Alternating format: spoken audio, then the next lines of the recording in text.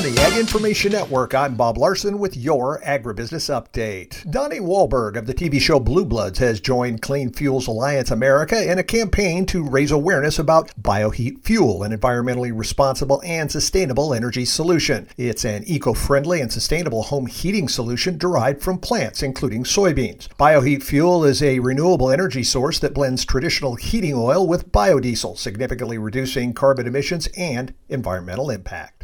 Large-scale family farms accounted for a majority of the value of commodity production in 2022, according to the USDA's Economic Research Service. Specifically, these farms accounted for 51% of cash grains and soybeans, 56% of hog production, 65% of cotton and specialty crops, and 76% of dairy. Small family farms accounted for just 3% of the value of production for dairy, 4% for cotton, 7% for specialty crops, and 26% for beef.